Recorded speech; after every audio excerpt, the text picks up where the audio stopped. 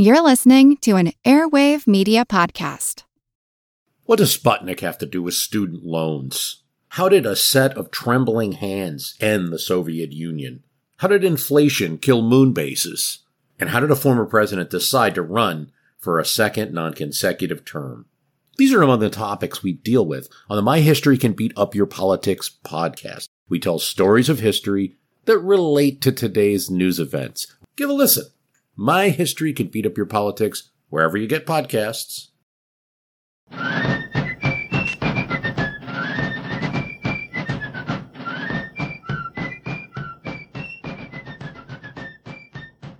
Hello, and thank you for joining the American Revolution.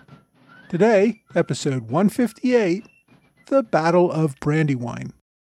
Last week, I left off with the British Army commanded by General Howe, having landed at Maryland, skirmished with the Continentals in Delaware, and then moved westward into Pennsylvania in a march toward Philadelphia.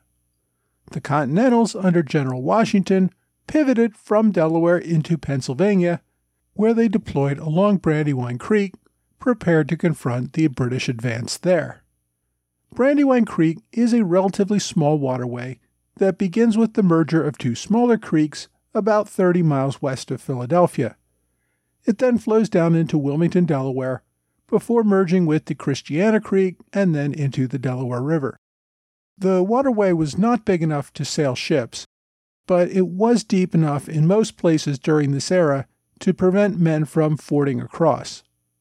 That said, there were a number of fords along the creek where the Army could cross. The Continentals deployed around those fords and planned to force the enemy to cross that water in the face of enemy fire if they wanted to advance. General Washington believed the most likely crossing point would be at Chadds Ford, a small village in Pennsylvania about 2 miles north of the border with Delaware. By September 9, 1777, his Continentals had secured Chadds Ford, as well as 2 other fords just upstream from Chadds. They also secured Piles Ford to the south in Delaware. This left flank of the Continental Army included divisions commanded by Major Generals Anthony Wayne and Nathaniel Greene, along with Pennsylvania militia. Major Generals John Sullivan, Adam Stephen, and Lord Stirling took command of the heights above Chadds Ford, where they covered the Army's right flank. Beyond their divisions further north, Colonel Moses Hazen covered 2 smaller fords further upriver, Buffington's Ford and Wistar's Ford, aka Shunk's Ford. In the event of an enemy movement toward those fords, the nearby reinforcements of the Army's right flank could be deployed there. Buffington's Ford was actually north of the place where the Brandywine splits into 2 smaller branches. To reach that, the enemy would have to ford both the west branch and the east branch of the creeks in order to reach the Continental side. On the British side, General Wilhelm von Knyphausen marched his Hessians to Kennett Square, only a few miles from Chadds Ford, where the Americans were already deployed. General Howe did not realize that Knyphausen would move so quickly and expected him to camp several miles further back. By the time Knyphausen received General Howe's orders, he had already set up camp at Kennett Square and had no interest in packing up and marching back several miles that night. Instead, he ordered his army to camp without campfires in hopes of keeping their position a secret from the enemy. By the morning of September 10th, Howe's regulars also reached Kennett Square. The army of about 15,000 combined regulars and Hessians was united and ready. General Howe was not going to charge into battle without first getting the lay of the land. Although he landed in Maryland with few detailed maps or intelligence about the area, he had been working with local Tories to get what he needed. Joseph Galloway, who opted to confirm his loyalty to the king after attending the First Continental Congress, had fled his home in Philadelphia to join the British in New York City. He traveled with Howe to Maryland and served as a local guide. Howe also received guidance from other local residents, including many Quakers who lived in the area and knew it well. On top of that, Howe sent out scouts to determine enemy positions.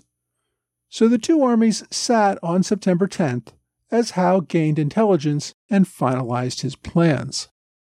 On the morning of September 11th, General von Knyphausen marched his army of about 6,800 mostly Hessian soldiers toward Brandywine Creek. Although the day would be a hot one, the morning was still chilly, and a dense fog hid much of the two armies from each other. The hilly terrain also made it difficult to track the enemy. Leading Knyphausen's column was Ferguson's Riflemen and the Queen's Rangers, a Loyalist regiment. Both Ferguson's Riflemen and the Queen's Rangers wore green coats, resulting in them often being mistaken for Hessians during much of the battle. That same morning, as the British and Hessians began their march, American General William Maxwell had sent scouts across the Brandywine to track enemy movements. An American company was eating some breakfast at Welch's Tavern when Ferguson's Riflemen and the Queen's Rangers approached. The two sides exchanged fire as the Americans withdrew. These were the first shots fired at around 9 a.m. Maxwell's Continentals continued to harass the advancing British in a series of ambushes as the column moved toward the Brandywine. The few hundred Americans could not halt the British advance. Their intent was to harass the enemy until they reached the Brandywine, where the Americans would make their stand. As the battle moved slowly toward the creek, both sides took casualties. Ferguson's Riflemen proved their worth, and the worth of Ferguson's newly invented breech-loading rifle with which they were armed, as his men picked off retreating Americans. Among those wounded was a young captain from Virginia named John Marshall, the future Chief Justice of the United States. By around 10:30 a.m., Knyphausen's main column had reached Brandywine Creek. Rather than attempt to cross, he brought up his artillery and simply fired across the creek at the enemy. General Washington was observing the battle through a telescope from a house a short distance from the battle. It became clear that the force attacking them was not the entire British army. Many of his generals feared that the army in front of them was simply meant to amuse them, while another force marched around in a flanking maneuver to attack them from a different direction. That was exactly the same tactic that General Howe had used against them on Long Island.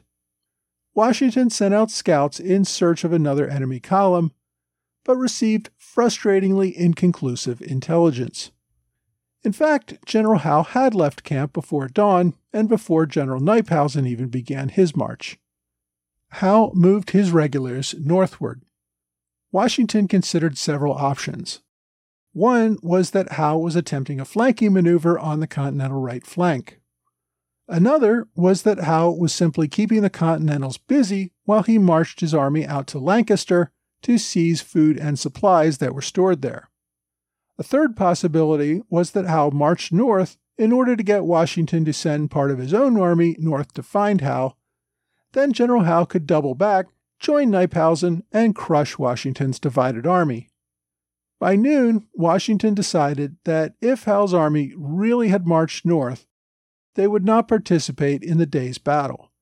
It would take them too long to find an unguarded ford upstream and then march all the way back south. Washington maintained a strong right flank in case they did show up there, but also began to send regiments across the Brandywine to engage with the enemy. If he could defeat Knyphausen's division before General Howe arrived, he could then focus all of his army on just Howe's division and defeat the divided army in detail. Before he could commit his army to attack, General Sullivan sent intelligence, which he received from Major Spear, that there was no sign of the enemy to the north. If that was true, Howe was likely doubling back to meet up with Knyphausen. Fearing that possibility, Washington opted not to commit his army to an attack across the creek, but held in his defensive positions. Washington also recalled Lord Stirling and General Stevens' divisions to move from the right flank back to the center so that the army could be united against an expected full-on British assault across the creek. Washington's intelligence, however, proved incorrect. General Howe had, in fact, marched more than half of his army north, leaving in the pre-dawn hours before von Knyphausen began to march to the Brandywine.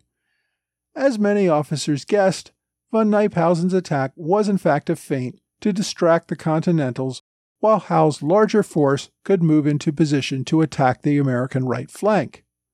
Howe took advantage of local information from the Tories to march his army 6 miles to the north along back roads. He crossed the Brandywine Creek north of where it forked into 2 branches. He crossed both the west branch and the east branch of the Brandywine at completely unguarded fords. One of the Hessian officers leading his column, Johann Ewald, noted that the army had to pass through a narrow ravine where a few hundred defenders could have held the army at bay for hours. He was concerned about a possible ambush as he marched his men through. But the Americans were nowhere to be found. General Howe had moved his entire division of about 8,000 soldiers onto the east bank and prepared to attack the American right flank from the north. Howe had marched north about 8 miles to get around the army. By the time Howe had gotten his army across the Brandywine, it was a little after 1 p.m. A local who supported the Patriots spotted the army and galloped down to inform General Washington. At first, Washington was convinced of his earlier intelligence that said the British were not to his north and brushed off the civilian's comments as an excited local who was exaggerating what he saw.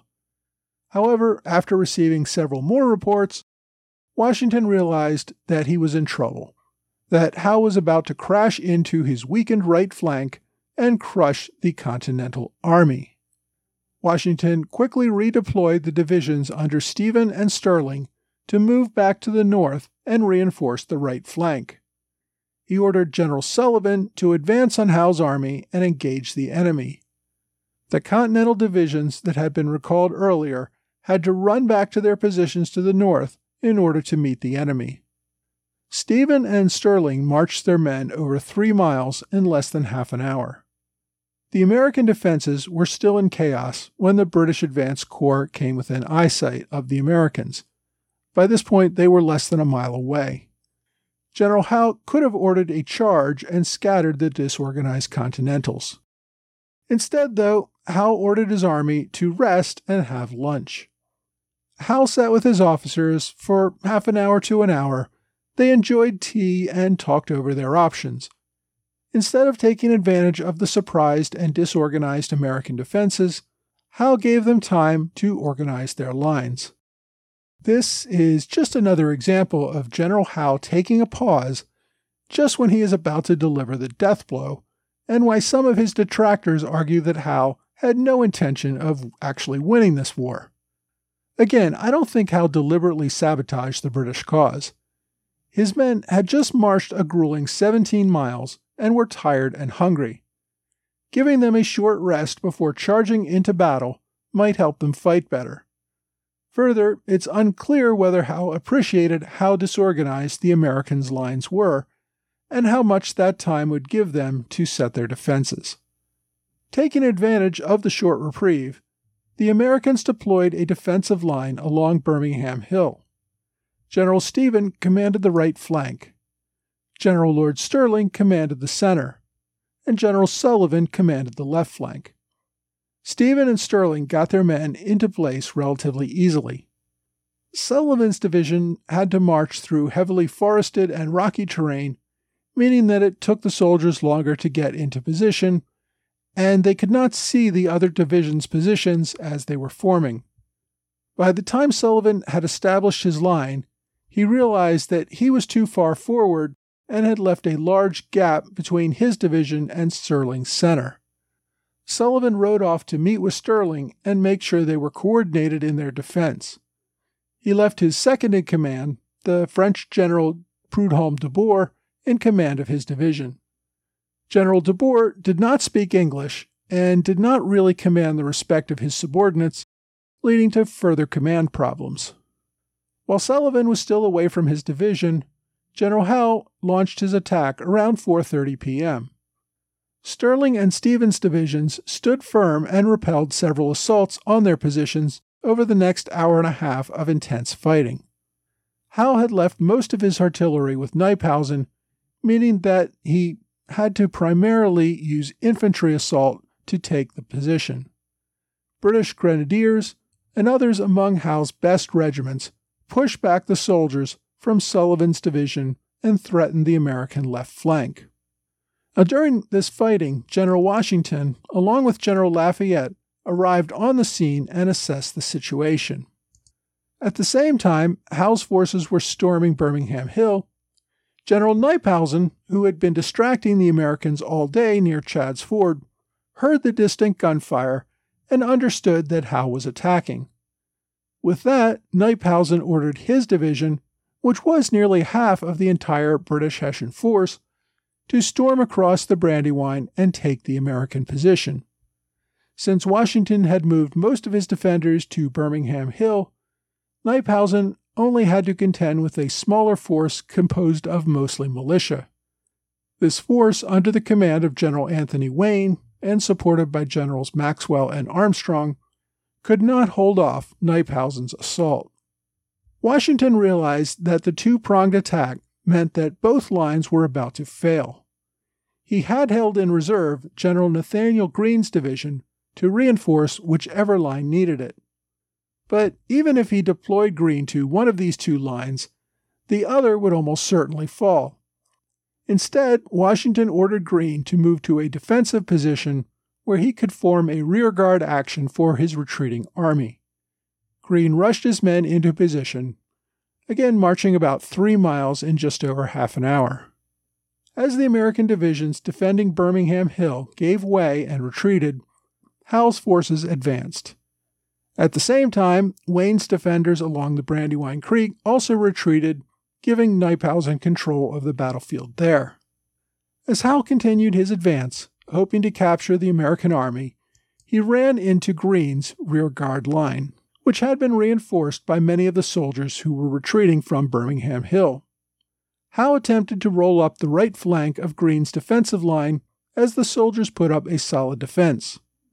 Casimir Pulaski, a Polish soldier with the Continentals, saw this and organized an impromptu American cavalry charge into the British infantry advance, thus forcing the British to halt their attack.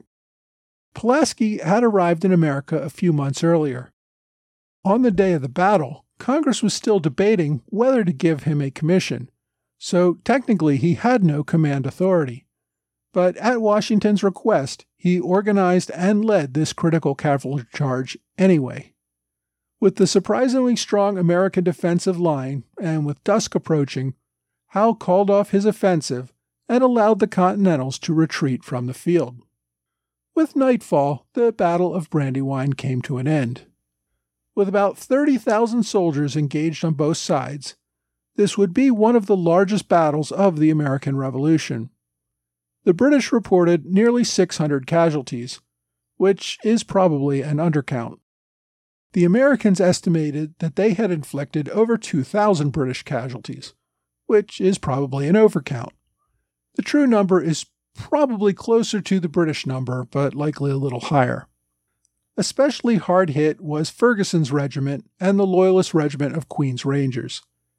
These units had led Knyphausen's column and took the brunt of the American ambushes as the column advanced.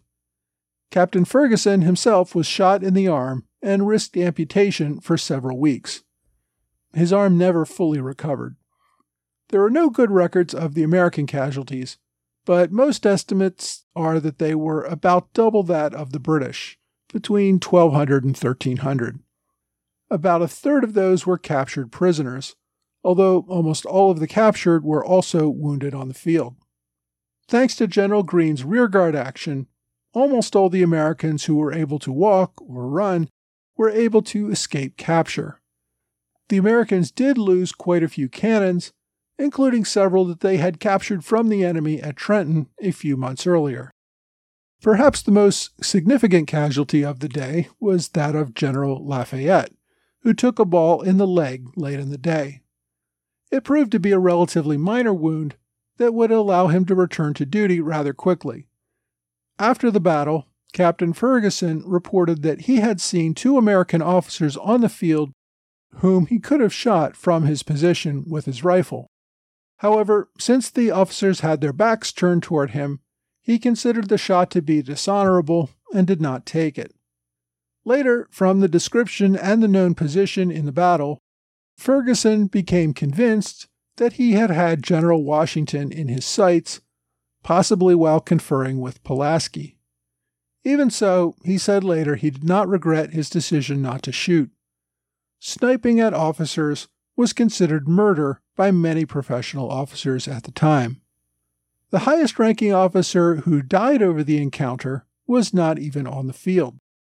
On the day before battle, French General Ducoudray, who sought to become the Continental Commander of Artillery, jumped on a horse in Philadelphia and rode out to join the Continental Army in the field. As he crossed the Schuylkill River, either on a ferry or a pontoon bridge, accounts differ, his horse got spooked and jumped into the river. With Ducoudray caught in the horse's stirrups, both the horse and rider drowned. Later, his body was recovered and buried in Philadelphia. With the battle at an end, General Howe and General Knyphausen made camp near the battlefield and rested their army. General Washington and the Continentals spent another sleepless night making their escape from the British Army. Despite the loss, Washington put the best face on the day, reporting to Congress, "Despite the day's misfortune, I am pleased to announce that most of my men are in good spirits and still have the courage to fight the enemy another day." Next week, I'm going to discuss the Continental Army's attempt to fight with the enemy another day in the Battle of the Clouds.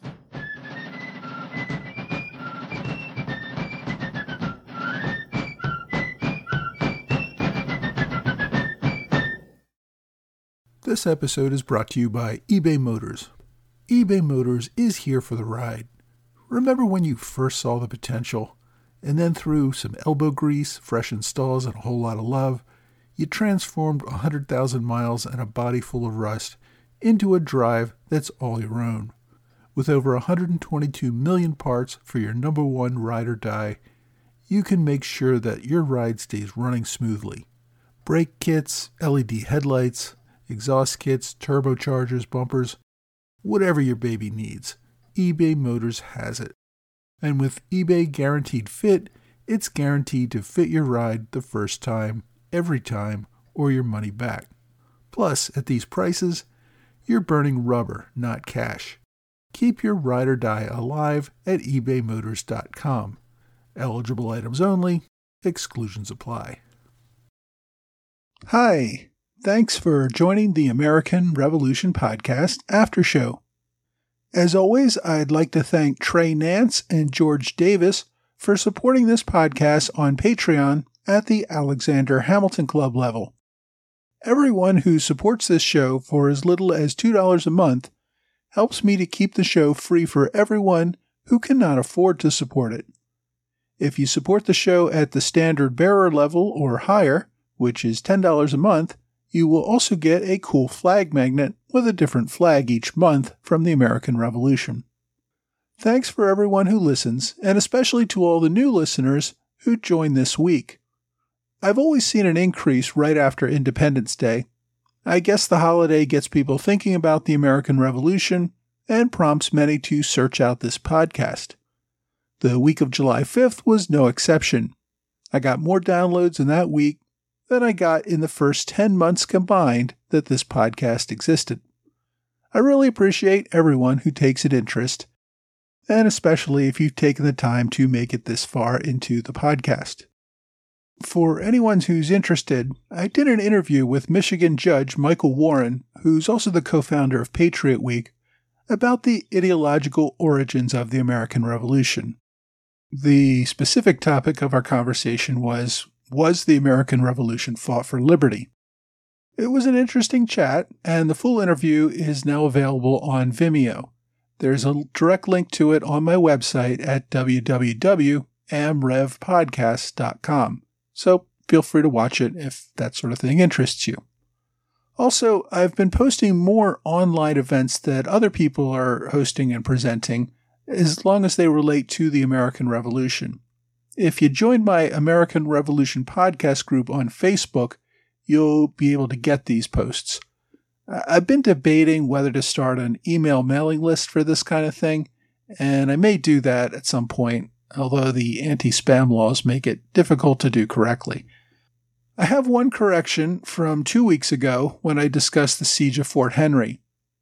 After the first ambush, I said that Captain Ogle rode out with his company to assist the survivors, but that he and several of his men were killed, with the remainder retreating back to the fort.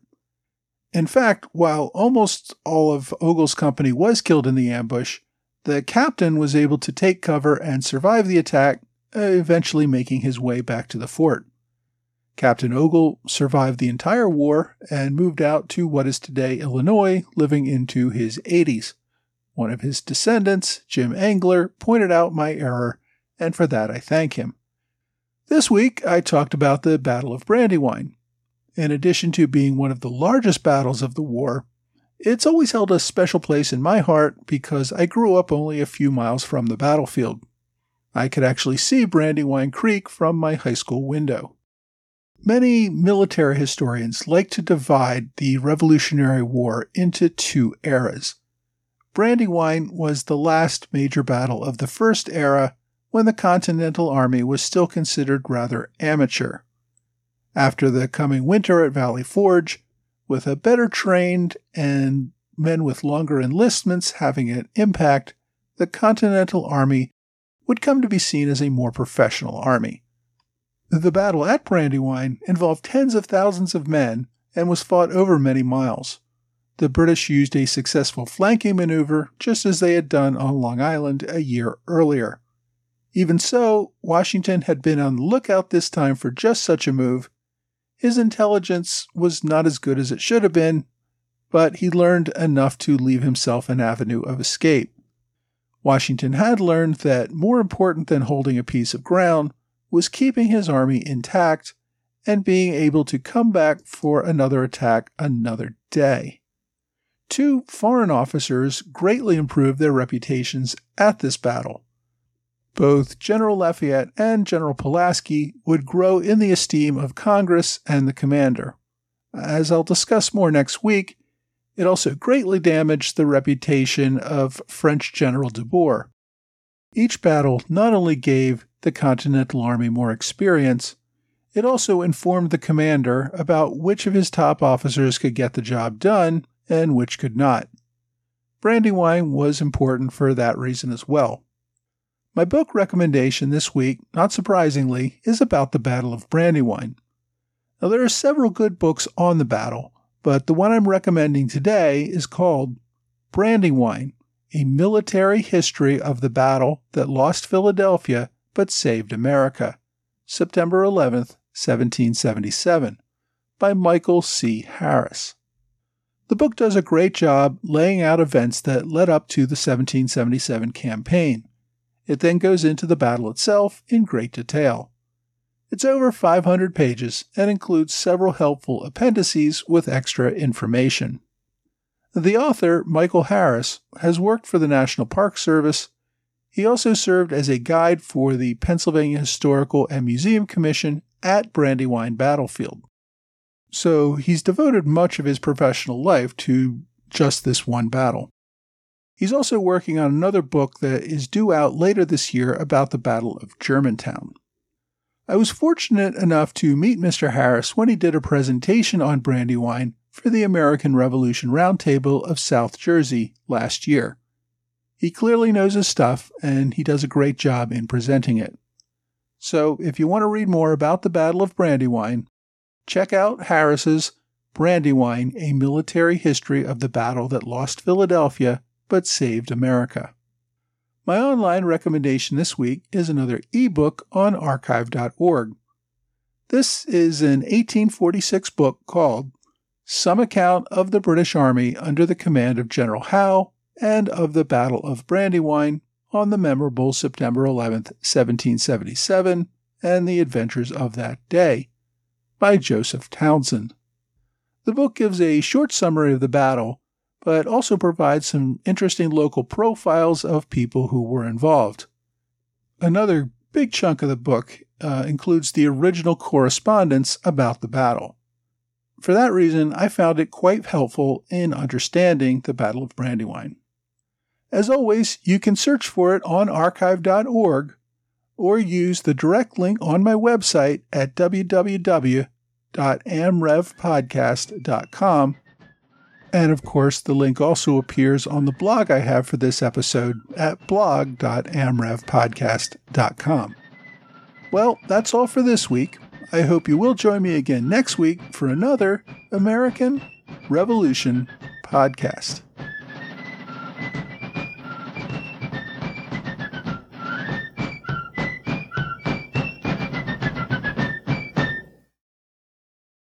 The French Revolution set Europe ablaze. It was an age of enlightenment and progress, but also of tyranny and oppression.